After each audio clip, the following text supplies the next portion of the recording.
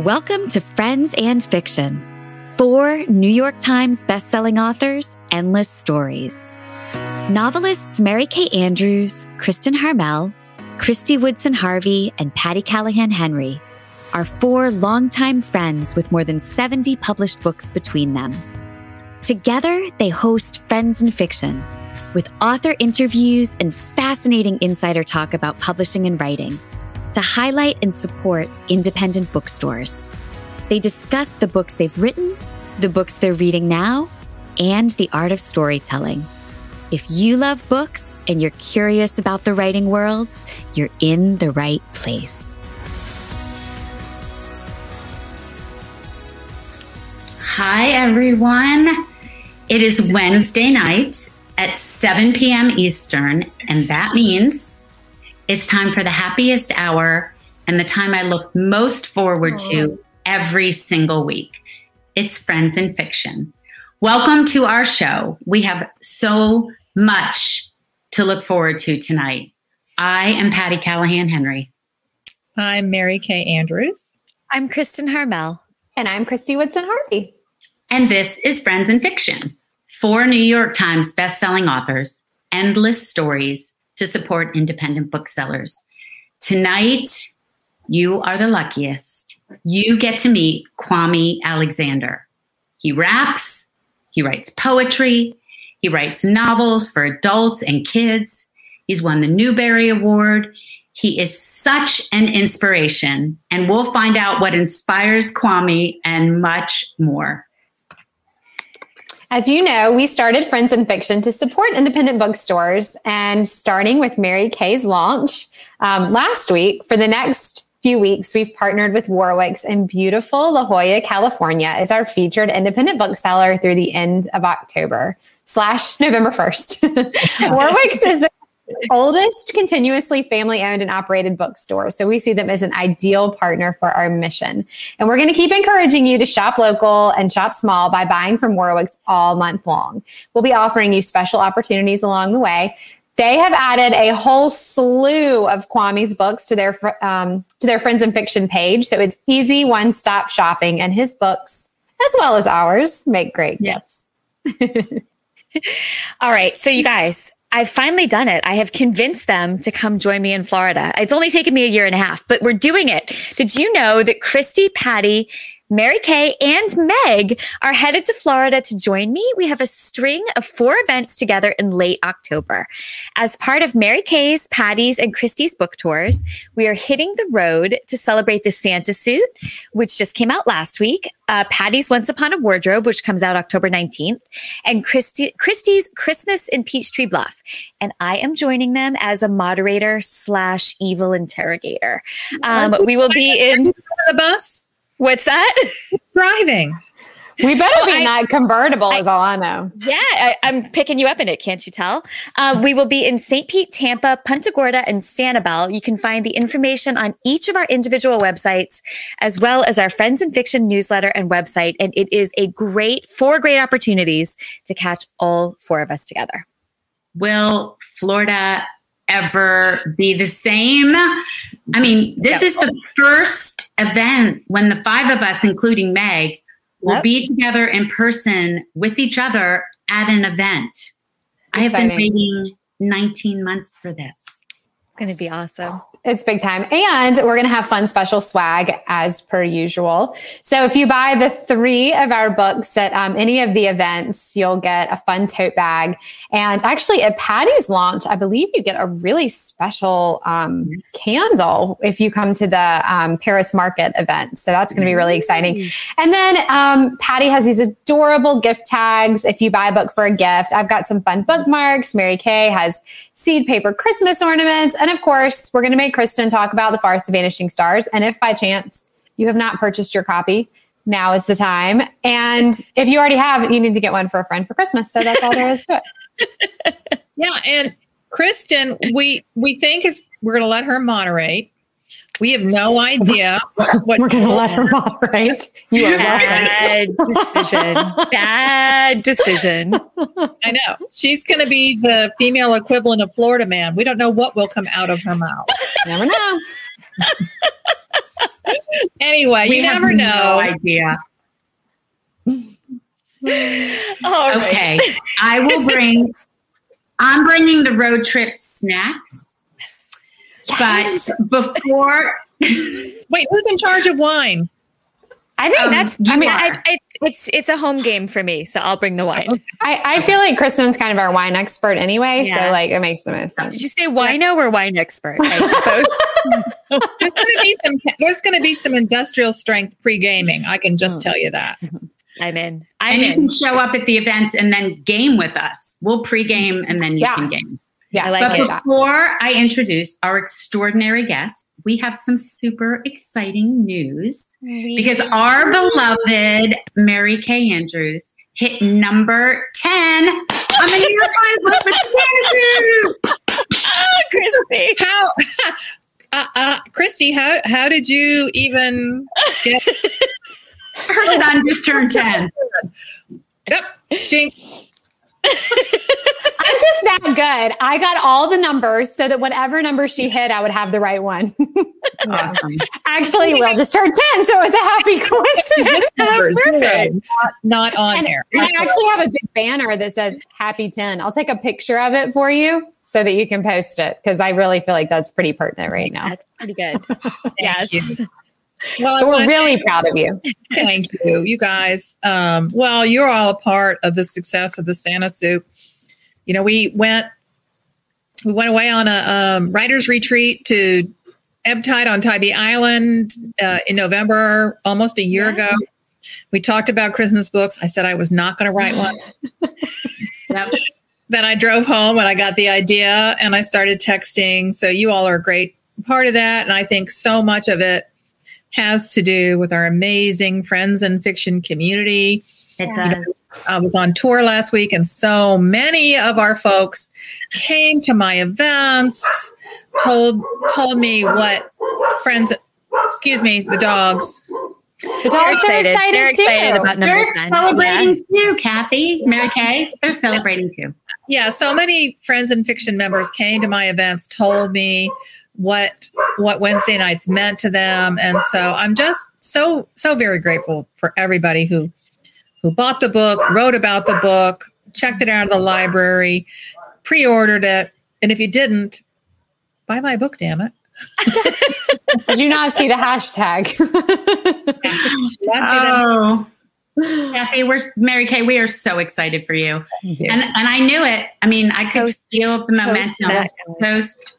Cheers. And One swallow of wine left. you're going to have to get some more. I'm going to text the wine butler to ask him, Mr. MKA, see if he'll bring me up. He's used to this, me texting saying wine. You think you could bring it to us, by the way? Yeah. Like, Yeah. I bet we're not that far from that technology. Just like shoot it through the screen. Yeah. Virtual Soon. wine. Transport the wine. Okay. I want to introduce Kwame. He's the man. our guest. Kwame Alexander, the New York Times bestselling author of 35 books, including his newest, Light for the World to See, but also Rebound, Swing, Booked, The Crossover, and the poetry collection Out of Wonder. Kwame is a big nothing. I mean, he does it all, and I'm really kind of envious. He's a poet, an educator, a publisher, an author. He's received numerous awards, including the Coretta Scott King Author Honor, the Lee Bennett Hopkins Poetry Award, 3 NAACP Image Award nominations, and the 2017 inaugural Pat Conroy Legacy Award. I was there when he got that. Oh, that was very cool. Yeah. Mm-hmm. His middle grade novel, The Crossover, won the Newbery Medal, and his novel, Booked, was longlisted for the National Book Award. Kwame founded the publishing imprint Versify in 2018. And during that year, he also opened the Barbara E. Alexander Memorial Library and Health Clinic in Ghana with Leap for Ghana, which is an international literacy program he co-founded.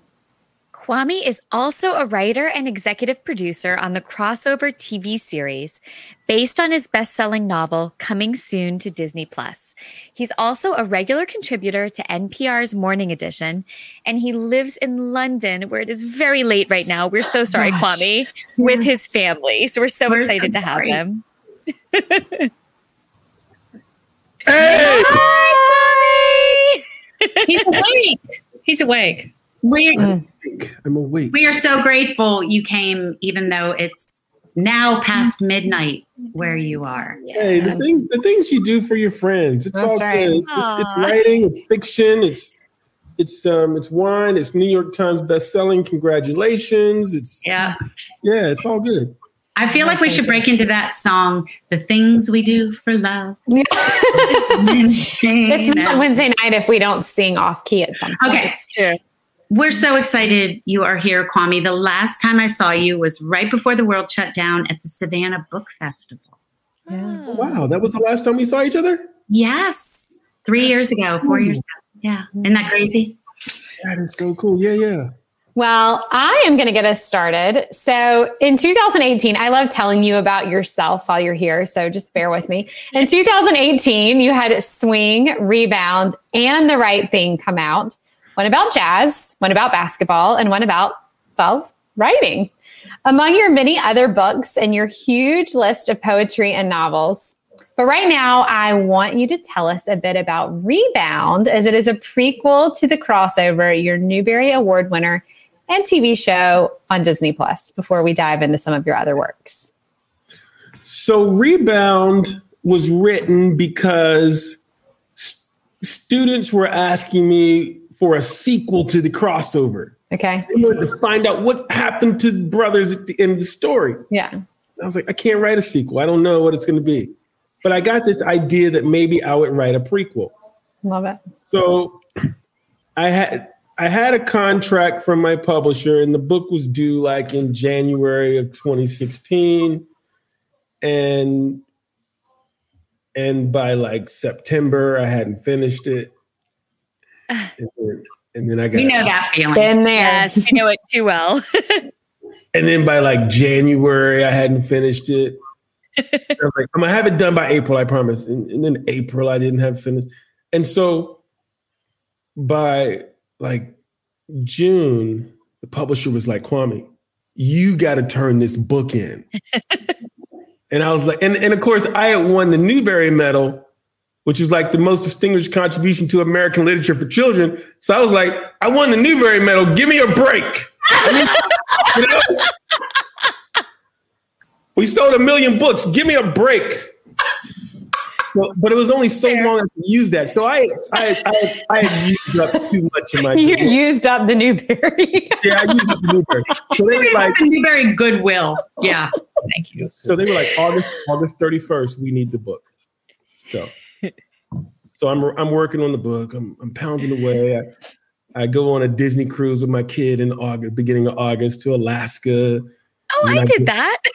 Yeah. Yeah, the Disney cruise to Alaska. So fun. From Vancouver. Yes, yeah, it was awesome. Oh, it was awesome.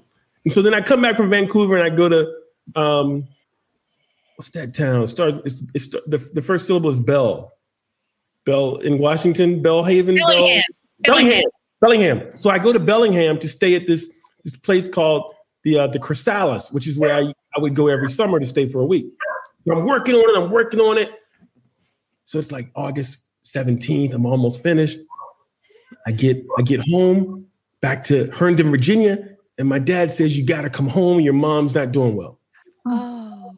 So I drive 3 hours south to Virginia Beach. When I get to my mom's house, the ambulance is there. And she's in the ambulance, and my sisters and my dad are all standing around. My mom says she wants me to ride to the hospital with her. I'm like, are you all right? And she's like, I don't know. You know, she's been in and out of the hospital, and we get to the hospital. She's in the intensive care unit, and we're talking. And she's like August 25th, and the book's due on the 31st. And so we're in the hospital, and I'm sitting with her, and I'm working on the book. I'm sitting in the chair. She's sleeping. The next day, she wakes up. I talk to her a little bit. She sleeps. Her brother comes. She talks to him. I'm sitting in this chair in the hospital. I haven't gone home. I'm working on the book because it's due in like 4 days. And the next morning, she has a stroke. And then she can't function. She can't move. And so I'm feeding her. I'm giving her the straw so she can sip the water. But she can't talk. And so she's sleeping and resting, and then I'm sitting in the chair and working on a book because it's due in 3 days. And then the next day they have to put her on a breathing machine. Oh gosh. And I'm just freaking out because I don't know what's going on, but I know I got this book due about this boy who was dealing with the death of his father, and he's trying to figure out how to rebound in his life from that. Wow. And so my sisters come, and the doctors tell us there's nothing else they can do. And they say, you need to make a decision. And my sisters and I decided we're going to take her home to our house, because when her mother was sick, she took her home so that her mom could die at home. Yeah. So we take her home the next morning. It's August 30th. And we're in her house, so dealing with hospice and just getting things in order.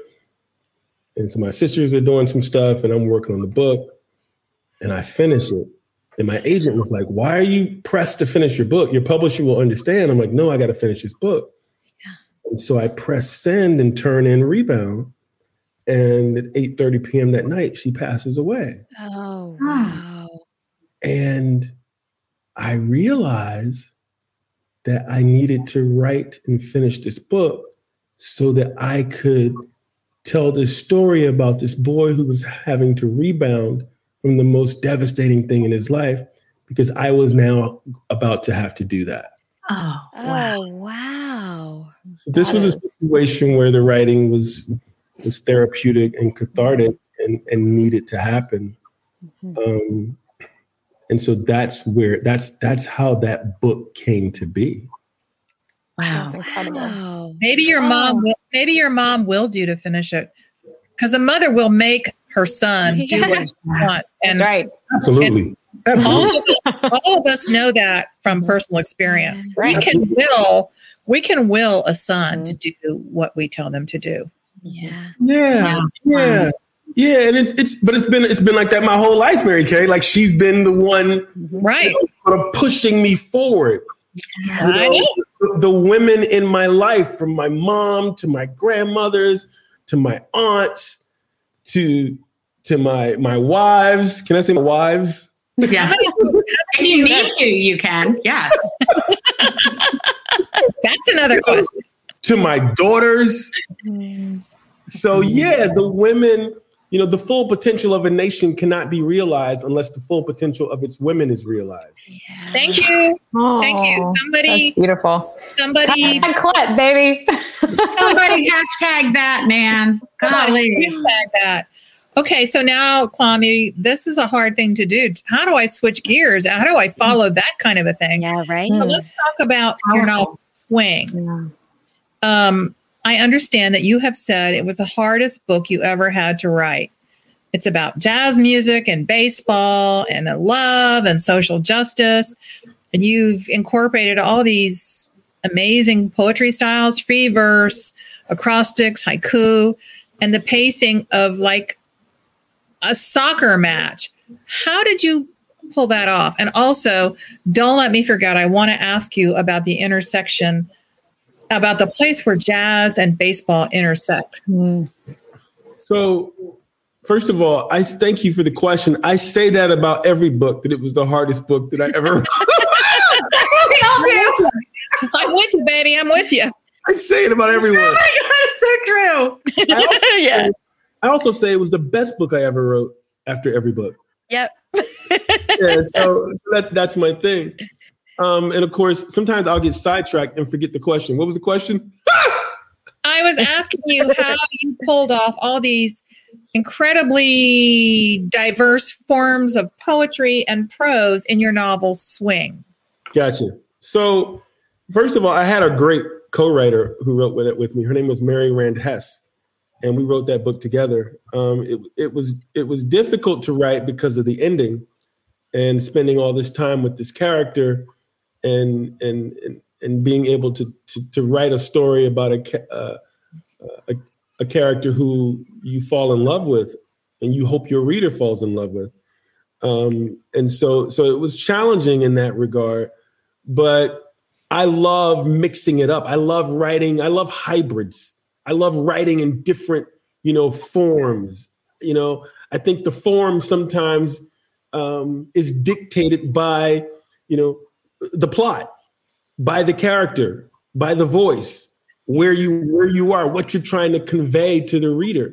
And so I am, and I, when I started writing novels in verse, I knew I just wasn't going to write, books that told stories through poems that were all sort of free verse or rhyming or just one thing. I needed to be able to have a little bit of, fun and diversity and excitement so that I could engage readers. And I found that being able to write a list poem and then a haiku and then a free verse poem. And then, so I found that sort of helped with the engagement of telling the story. Where did you get the confidence? Huh.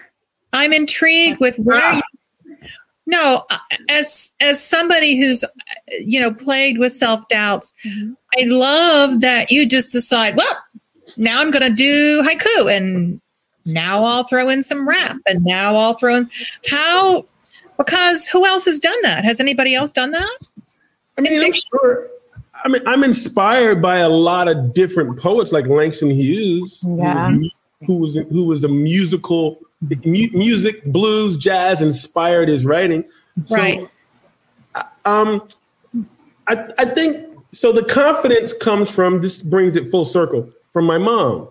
Oh, that's great. So when I was 3 years old, we lived in upstate. We lived in the Upper West Side, upstate. Oh. We lived on the Upper West Side in New York, of Manhattan. And so I went to a school called Riverside, a daycare. And so my favorite book as a 3-year-old was Fox and Socks by Dr. Seuss. Yeah. It's a good book. Socks, Knox, Box. Fox and Sock, Socks and Box. I love this book. I memorized it. I knew it from front to end. I wanted to read it constantly. And so one day at Riverside, at the end of school, I wanted to impress my mom who was coming to pick me up. So I built a house out of wooden blocks. Oh, well, this kid in my class came and knocked over my blocks, Christy. And so I went up to him. Rude. With the only weapons I had. Rude. I went up to him with my weapons, which were my words, and I said, those were my blocks that you flipped. Lest you want a quick payback, better fix my quick block stack. Oh, Love it. Started crying. And so when my mother came to school, the teachers were like, Mrs. Alexander, we have a problem. Your son is arrogant. He intimidates the other kids with his words. What? And my mom said, thank you. We teach him to use his words. So I think I knew at a very early age that words were powerful. They could transform you. And I needed to be able to use my words. So I felt confident about using words, about making words dance on the page from a very early age, even when I couldn't articulate it. All right, now talk to me about the intersection of jazz and baseball. And my husband and son played baseball. My grandson's playing. I have a love of baseball and an appreciation, not much knowledge for jazz. And I kind of have an idea but I would love for you to talk about where those two things intersect in Swing. Well, think about it like this, Mary Kay. You got saxophonist, trumpet player, percussionist, pianist, singer, vibraphonist. You got the pitcher, you got the catcher, the first base, you got the shortstop. You got all these people who are on this stage, on this field, and they each have a role, and they each have a responsibility.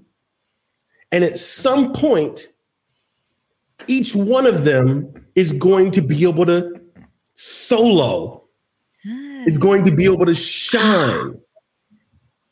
And everybody else is going to step back and let them do their thing.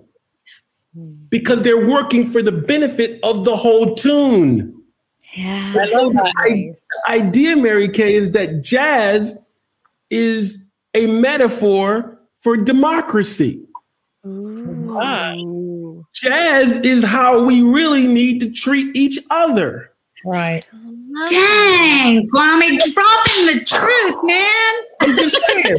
And is that not what happens on the baseball diamond? Yeah. Well, the other thing I was thinking about is, to me, and I don't follow any other sport, but to me, baseball has this majestic rhythm to it. Yes. Once you get in that rhythm, if a player gets in a rhythm of a game, like a pitcher gets in a rhythm or a batter gets in a rhythm, then it's poetry, right? Yep. Poetry in motion. But, to Kwame's point, it only works when we're working together. That's such a great metaphor. That's it. Amazing. Yeah. Speaking of working together, you have co-authored that book. You co-authored the book about Muhammad Ali with James Patterson. Right. And you co-authored a book of poetry with our friend, this ex-South Carolina poet laureate, Marjorie Wentworth, called Out of Wonder. So for this discussion, I thought we'd bring you a little surprise and have Marjorie hop on and ask you a question. What? Marge! Sister Marge!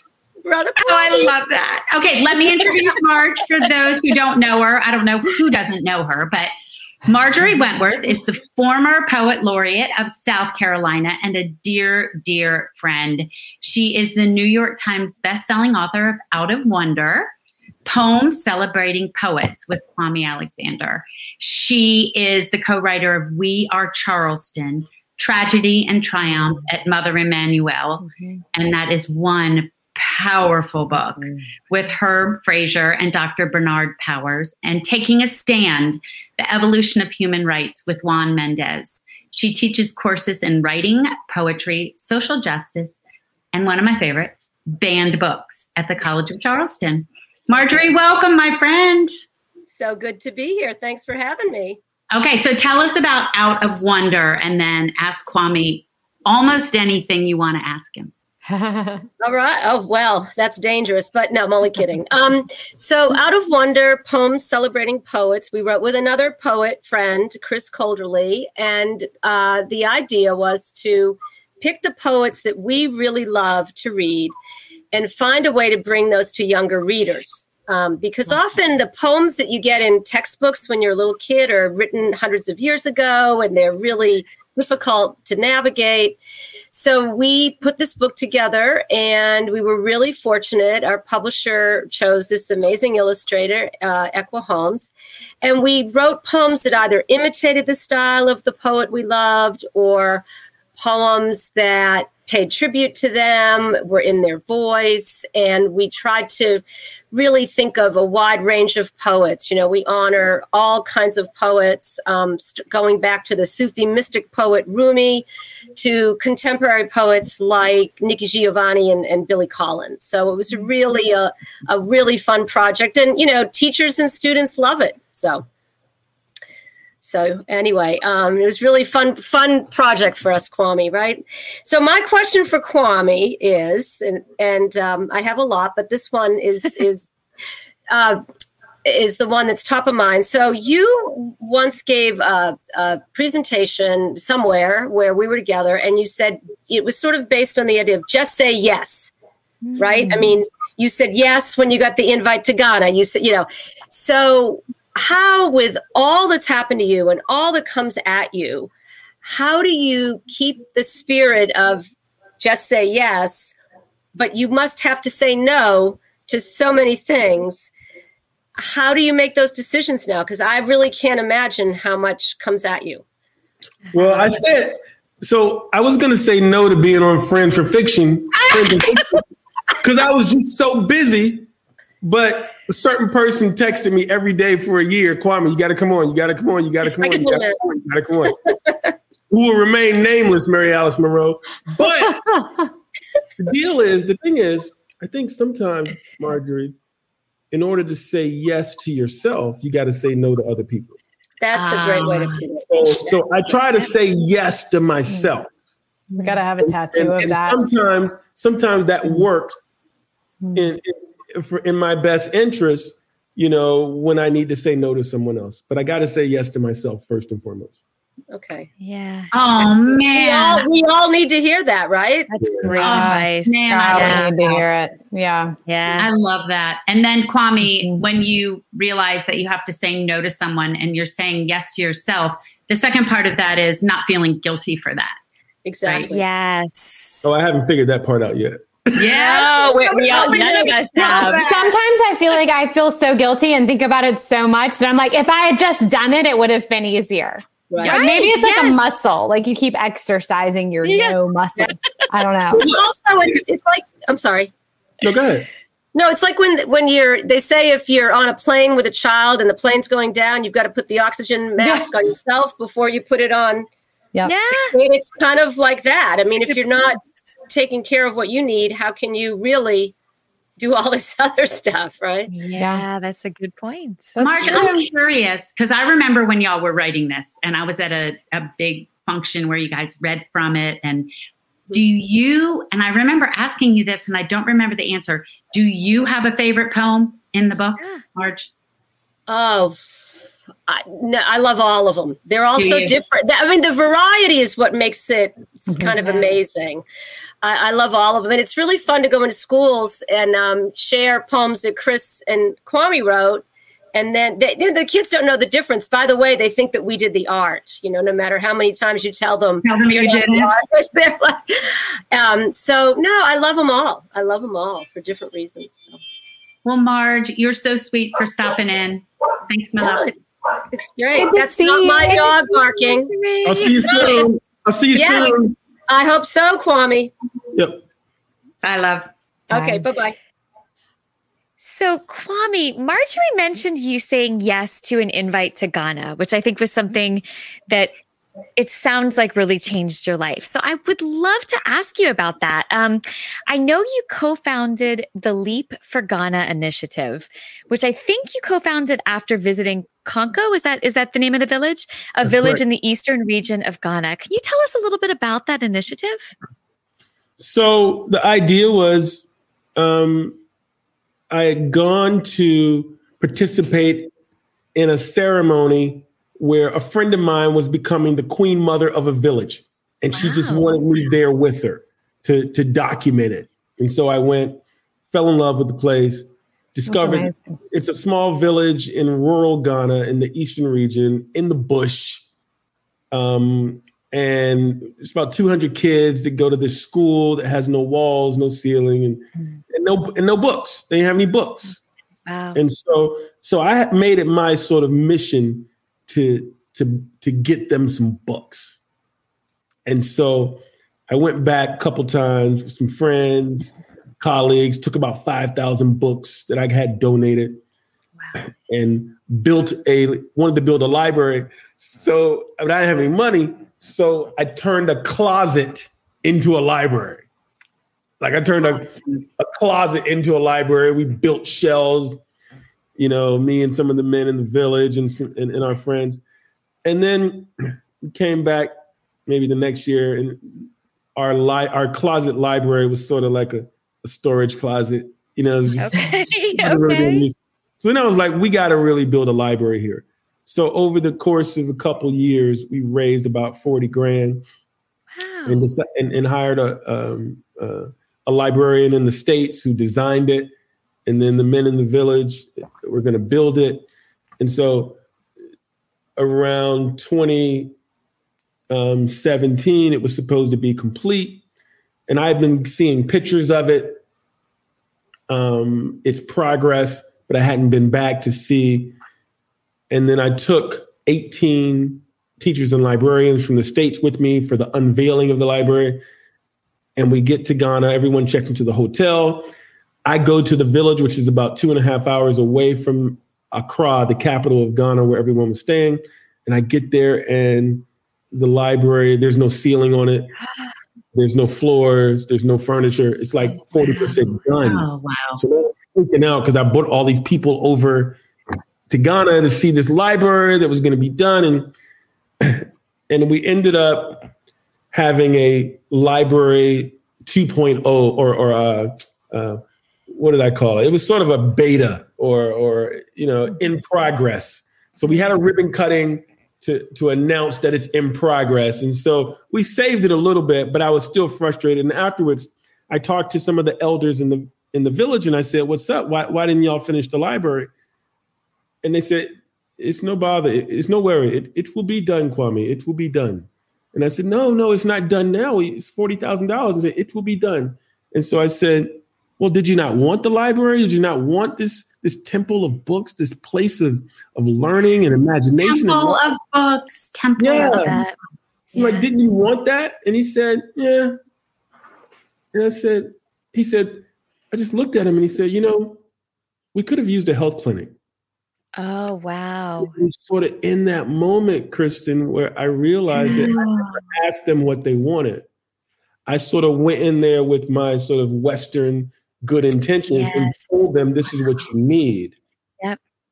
And so over the next year, I worked very closely, and a year later, we opened the Barbara E. Alexander Library and Health Clinic. That is incredible. Barbara, your mother? Is Barbara your mother? Oh my gosh. I feel like we keep coming back to your mom tonight. I love this. She just sounds I wish we'd known her. She sounds incredible. She must be so proud. She must have been so proud. But one of the things I've read that you've said, which I think you just kind of addressed, is I realized you cannot expect to teach a child to read if they are not well. You can't go into a community and dictate what they need. You have to find out what they need.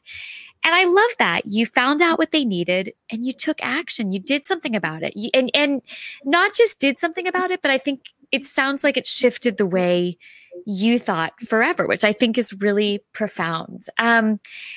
And in a way, I feel like your writing follows that same pattern. They give us something we need to feed our souls and kind of give us a reason to become better, more deep thinking people. So I wanted to ask you this. You've won all these awards. You've won the Newbery, which allowed you to extend your deadline for more months than any of us could imagine.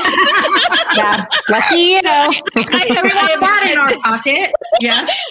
New career goal. Yep. So I want to ask you though, you've done all of these things that are just these massive literary successes. Would you say that you're striving for something bigger or broader than that in general? Is there sort of a life goal you have now, having seen what you've seen and knowing what you know and realizing the influence you might have? Yeah, absolutely. I mean, it's a blessing, and I guess maybe it's a curse. But I literally believe that I have the capacity to change the world one word at a time.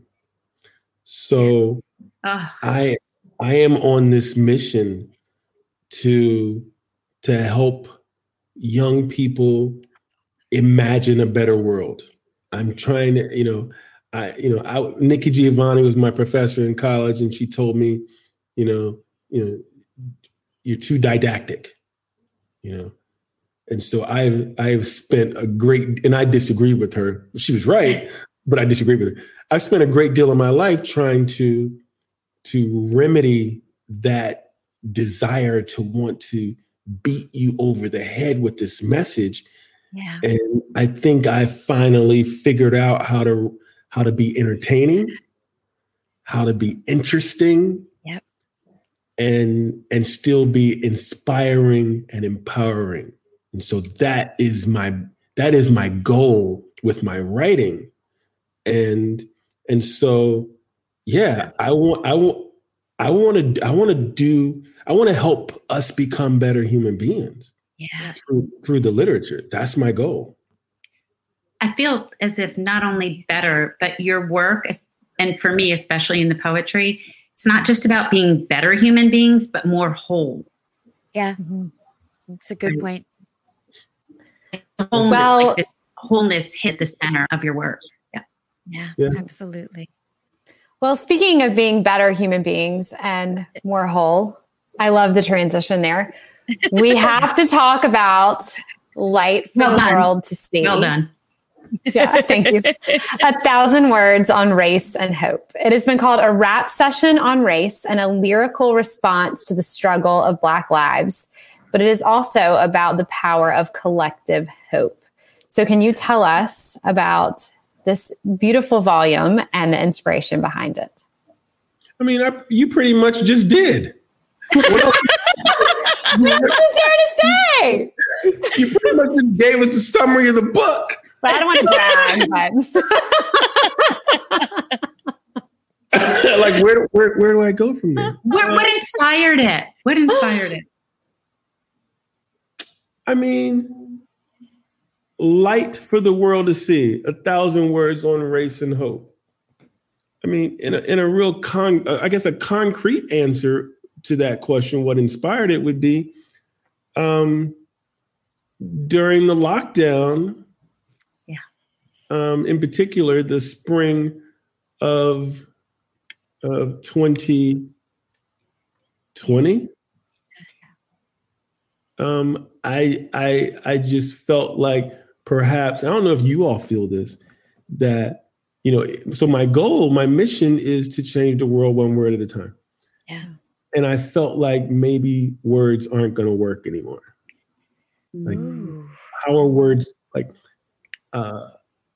Christy, how are words going to stop bullets? Yeah. Like how is poetry going to change a verdict? Yeah. Like what is the point of what I'm doing? If these things in our world are still happening, if I have to worry about my nephew's life being wiped away from this earth like sand in a windstorm.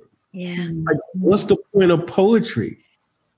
And so I went through that phase where I'm just not going to write because it's not doing anything. And then I remember coming across this poem, this quote from Toni Morrison. This is precisely the time when artists go to work. There is no time for despair, no place for self-pity, no need for silence, no room for fear. We speak, we write, we do language. That is how civilizations heal. Amen, brother. I felt like I just went to church. And I read that and I was like, I got to write. And so I wrote Light for the World to See. That's amazing. See now? That's the answer I was looking for, Kwame. I mean, it works. Nailed it. Patty to translate it. That's all. We need a Patty to translate. Yeah, exactly. It happens a lot. I need to translate a lot for them. It's kind of part of my mission here. Part of your job. Yeah. Yeah. That is so powerful.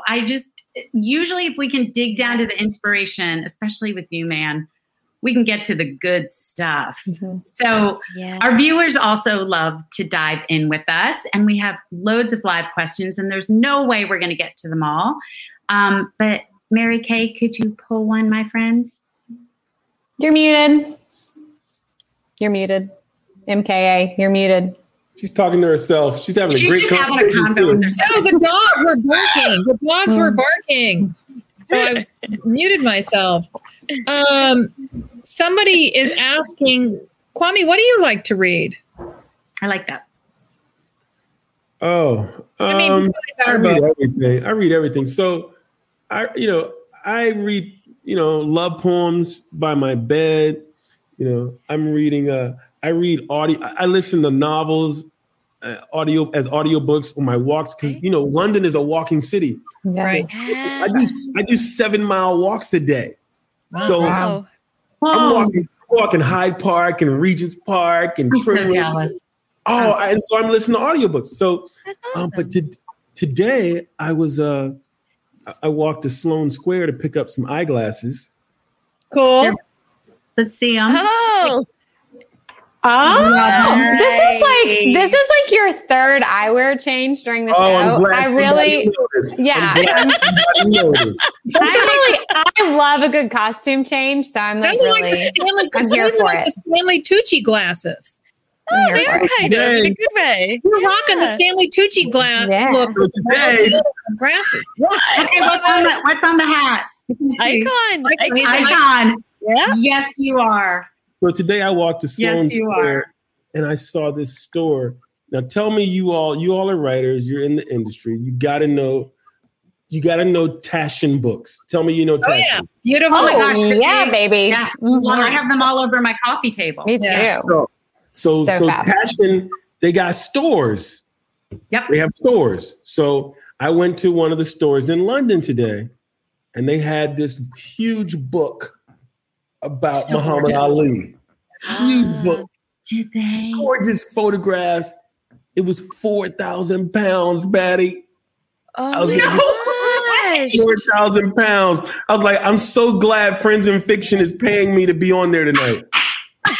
Tons. Yeah, Please check- tell all our other guests that we paid you a lot to come on the check show. is in the mail. Don't worry. Yeah. So I So I hope decided you not bought to it buy on consignment No, for I Friends in didn't. Fiction. I didn't buy it, but they had another Ali book that was about this size, like 12 by 12 by 12, Okay. and that was 100 pounds. So I bought that. So I'm reading that. Better.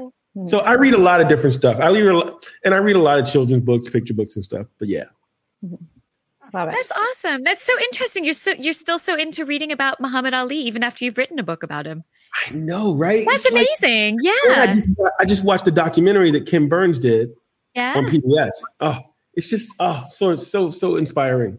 I was trying to get my He's such son a- to come on and tell you how much he loved the book, but he won't do it. You won't do it? What's his name? He's nervous. Will. His name is Will. His name is Will. We want you, Will. Come on, Will. He can't- He just turned 10. It was just his birthday too. I know. 10's the lucky number tonight. It's a That's lucky number. right. That's Yeah. right. Exactly. Okay. I feel like this has been one long, glorious writing tip, but we would really love a writing tip from you. A writing tip. You see us all leaning in. We're Really, all tell leaning in Tell here. us the secrets. I feel like I've gotten a lot of like life tips tonight also. I know, I more feel life really tips, like right? I know. But what we really want to know is how to win the Newbery Award so we can also push off our deadlines. If you Yeah. could help us out with that, that would be Yeah. super. Right. A writing tip. Wow, that's really interesting. Let's come back to that. okay. Yeah. All right, Chris, do you want to pull a live question? I work connoisseur.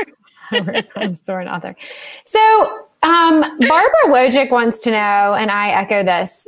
Can you tell us what you're working on now, or is it top secret? Oh no. So I left Houghton Mifflin Harcourt, and then they got sold to HarperCollins, Yep. and then I just did a new 9-book deal. Wow. 7 books for kids and 2 for adults with Whoa. Little Brown. Whoa. Whoa. So I just turned in 3 of those books, What? and one of them, and I say this about every book I've written, as Mary Kay will remind you, this is the best book I've ever written, hands down. It is my. What is it called? What's that Latin word? Magnus Opus. My magnus opus. That's exactly what it is. And it is set in 1860. Oh. Fascinating. And shall I read some of it to you? Please. Yes. Yes. This will replace our writing tip. Go for it. Yeah, I should Oh, say. great.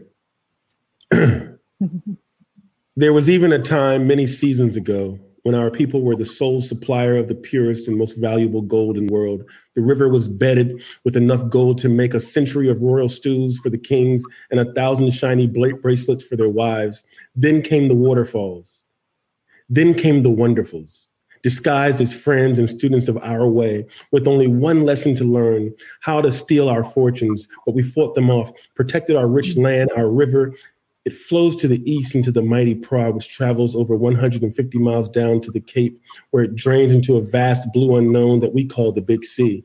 On the rolling sides of the river are deep forests and farmlands and villages and a boy of the same name. You see, on the morning of your birth, 22 seasons ago, your mommy squatted at the edge of the water and the river carried her 8th child on its shoulder at first breath.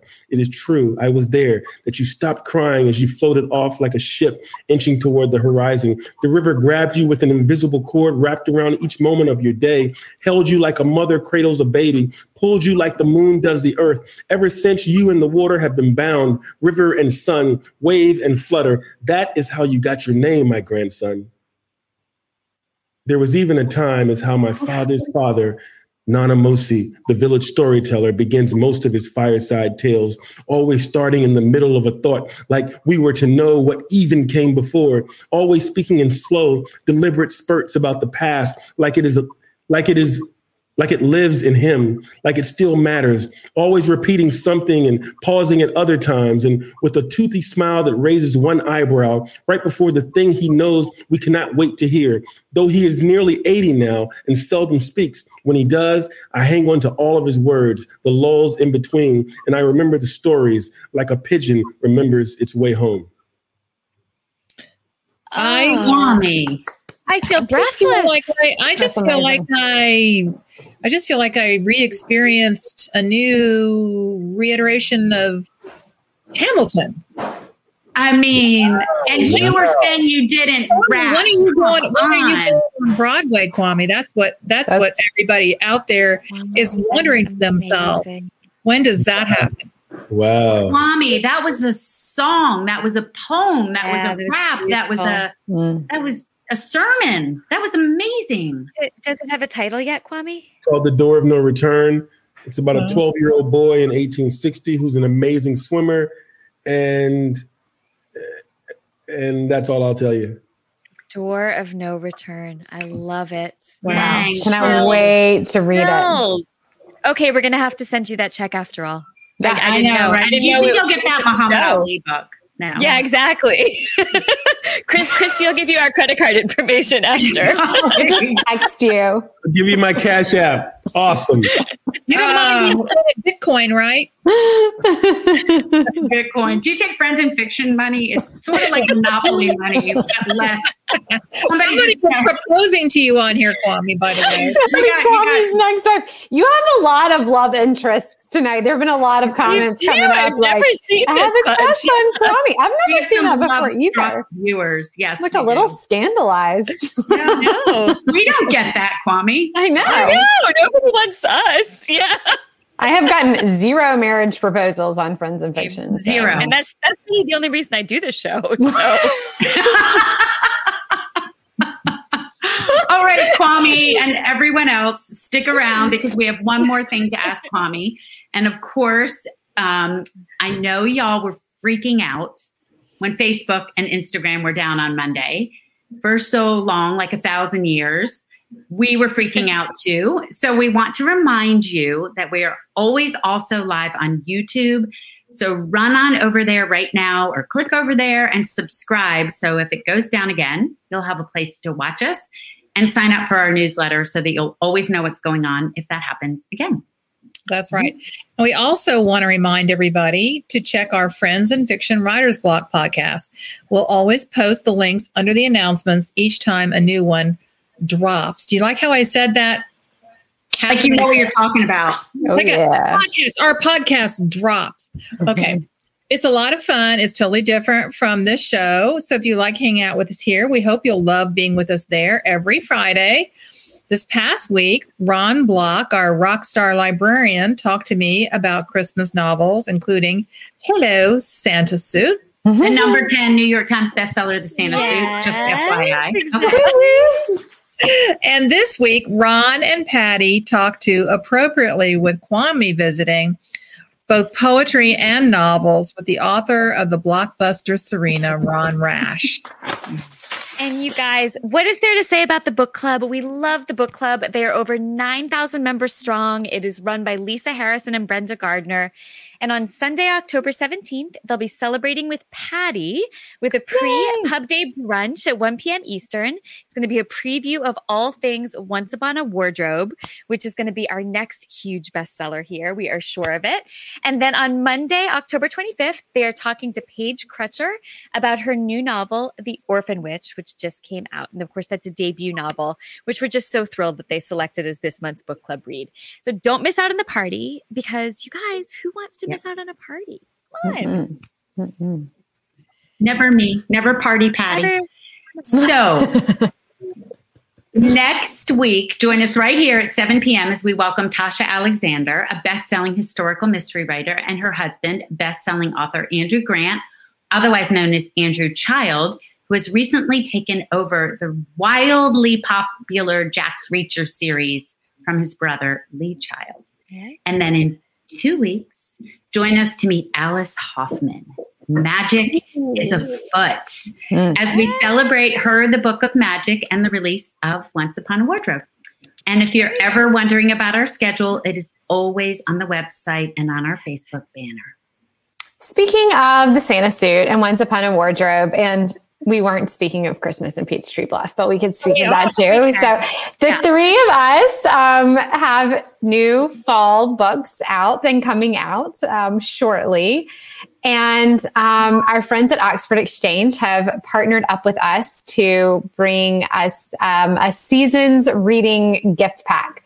So you actually get all three of these books. There's an option to add Kristen's The Forest of Vanishing Stars, as well as any sort of Friends and Fiction merch. We've got our wine cups, our t-shirts, all sorts of good stuff. Something fun and new that we're going to be announcing in a couple of weeks that you can add in there. So this is the ultimate holiday gift for someone you love, or for yourself, or best of all, you can shop like I do. One for me, one for you, one for me, one for you. So check that out on Oxford Exchange or on our website under the merch link. And don't forget about Warwick's being our book of the month. And all of Kwame's books are there. And they too look really great with the ribbon around them. Yes, they do. So Kwame, I know we talked a bit about your history, and I love how your mom showed up tonight. Yeah. I feel like she has been here with us and that she has influenced this entire evening, and I'm loving that. But I want to ask you something that people ask me when I tell them how much I love poetry. How would you define poetry? How would I define poetry? Mm-hmm.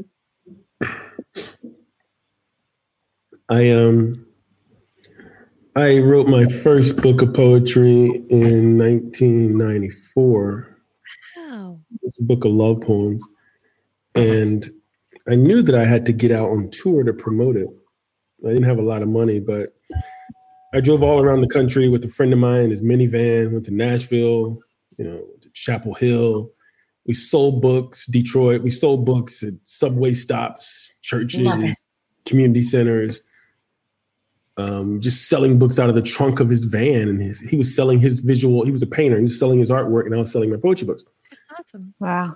Ended up going to California, to Los Angeles, and was I had like 300 or 400 books in the back of my trunk, and I had I went to a church, and I was going to be signing books in the gift shop at the end of church. So my hope was that I'd be able to sell all my books. And that wasn't going to happen. 300 or 400 books. Nobody knew who I was. And so the pastor was going to announce, we have a poet. He'll be in the audience. He'll be in front of the gift shop after church. And that was it. Maybe I sold 5 or 6 books. Nobody knew who I was. And so at the end of the sermon, the pastor said, we have a poet who's visiting us today, Kwame Alexander. Would you like to come up and share a poem? I'm like, what? So it's this church, it's like 400 or 500 people. And so I go up because I'm scared, but I know, my favorite word is yes. Yeah. So I go up and I'm in the pulpit and I look out and see a sea of beautiful Black women in church hats. And I proceed, the book is love poems and they're suggestive love poems.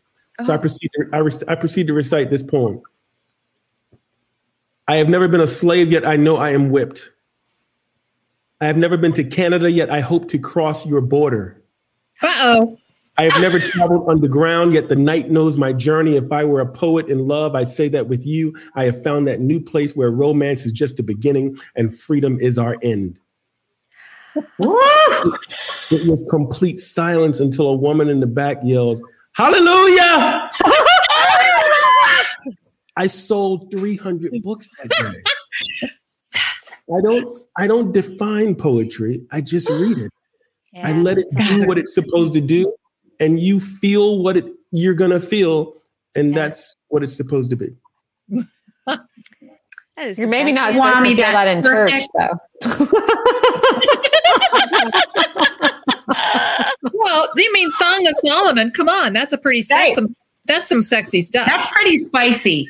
Pretty spicy. That's true. That's a really You're great amazing. story. And we do notice you have another pair of glasses on. Okay. So thank you so much for joining us. And wait, it's over? I still got 7 more pair of glasses. I know. And not only that, but it is at least 1 a.m. there. We know we have to let you go. And thank you for sharing from your new book and talking about your mom and talking about writing for something larger. You are a wonder. Thank you, Kwame. Thank you for visiting us. Thank you all for having me. Thank you. Thanks for being here. Kwame, You're amazing. get some sleep. Yeah. Good night. Now, everyone out there, don't forget to stay for our after show. And one thing we really want to remind you, as we did before, we are on YouTube, and every week we're here live. And if you head over to YouTube, you can pick out the writing clips and you can see small clips from all our shows. Now come back next week, same time, same place, as we welcome Tasha Alexander and Andrew Grant. And we'll see you in a minute at the after show. Holy moly macaronis. Oh, he was so great. It was so great. Yeah, That was amazing. such a great show. Such a great show. And wow. Like, don't I feel like a hack? Right? Like when you read those words out loud, it was like being able to string those words together like that. Pretty powerful. I can't imagine that. I can't. I'm just so in awe of that talent. Yes. Yeah. That you, not only does your brain bring together those words in an impromptu way, but then you're able to articulate them. Yeah. Yeah. You know, It's pretty astounding. I'm so glad he shared at the end, though, that 25 years ago, he was driving across the country selling books out of the trunk of a minivan, because like that, I just, those are the things that grow us as artists. You know what I mean? Like that's he true. He had the difficult times, and he figured out how to make it through those times, and how to be true to himself and true to his words and reach a bigger audience. And then from there, he figured out what to do with it, like in a way that could change the world. And when the pastor said, oh, sorry. And when the pastor said, come up and read a poem, he didn't say, I can't. No, I can't do that. He said, yes. He just walked up there and read it. Yeah. It's funny. It was funny timing, because I was thinking earlier today about just the things that people go through, the things that we've done. I mean, the things that when you really, really want something, when you want it badly enough, the lengths that you will go to make it happen. And I mean, that's an example, like selling, and I think I won't speak for all of us. I think I forget. I think we all forget, like, kind of what those really early days were like. And it wasn't even that long ago, but like, just to look back and think about, like, where we came from and where we are, and the journey in between, and what that was like. And I don't know, that was a great show though. Even the language we use sometimes, like Pub Day or The List or Big Box. Like it reminds me of when I was a nurse, you'd rattle these words off like other people are supposed. But there was a time when I'd be sitting around with authors and they'd say things like, Pub Day or co-op. And I'd be like, I'm too embarrassed to ask what they mean. But, yeah, Now exactly. we Just say them. Yeah. I could honestly, the whole time he was speaking, I kept thinking about, I saw Hamilton. This is my one credit, my cool street cred. I saw Hamilton on Broadway in previews. Wow, that's cool. Just by a fluke. I was in New York for a conference and I had nothing to do on a Friday night. And I didn't know anything about the show. But people were saying, oh, this is going to be a hot show. You should try to go. Yeah. So I hung out in the lobby and got some turnback tickets. And I was sitting in the audience and the curtain goes up and it's this multicultural cast and they're rapping about the American Revolution and Alexander Hamilton. And I'm like, I don't get this. I don't know what I'm doing here. Then all of a sudden, the power of the words and the rhythm and the drama. And I honestly, when he was reading that last piece of his new work tonight, I'm like, oh my God, that's a Broadway show. You're totally right. Yeah. From your lips. amazing. Yeah. So, Howard, are you so excited about the list? We flipped to you. We are so proud and so happy. Can I bring out a 10 one more time? I also love how you just referred to Hamilton as your one piece of street cred. Like, I also feel like maybe being number 10 on tonight's list is a little bit of street cred. Just saying. I love how Chrissy was just prepared, completely prepared. Yeah. She's always prepared for everything. It was just, okay. So how many days until we see each other? I'm not good with numbers. Okay. Week and a half. It's 13 days. And I'm so excited to see y'all. But the fact that it's 13 days is freaking me out. That too. Endless proportions. There's a lot to do in the next 13 days. Yes, there is. Yes, there is. In fact, we should go do it. I love y'all madly. Love you. You did such a good job tonight. Guys, awesome. Hey, don't forget to, if you're still watching the afterwards, go and buy Kwame's books from Warwick. Please support him. Yeah, from Warwick's too. Yeah. And go pre-order Patty's if you haven't. It's coming out but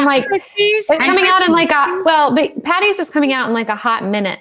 Yes. It is out in 1 week and 6 days. I just got my final copy at Little Will was back here a minute ago and he was like, Mom, this seal on this book is awesome. Like behind me. Oh, that's cute. I know Molly is spending the night here for the past 4 nights because her house is, as she puts it, infested with COVID. Yikes. She's the last man standing. So she's sleeping over here and she's like eyeing it like, I'm like, yeah, you can read that. Yeah. Oh, that's awesome. All right. Well, sleep tight. And then you have to tell me what she thinks. I will. Good night, everyone. Good night, everyone. That was amazing. Congratulations, Kathy. Good night, everybody. Congrats. Bye. Thanks. Good night. Thank you for tuning in. You can join us every week on Facebook or YouTube, where our live show airs on Wednesday nights at 7 p.m. Eastern Time. Also, subscribe to our podcast and follow us on Instagram.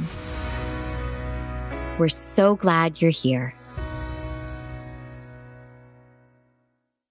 Produced by Audavita Studios. Connect your voice to the world.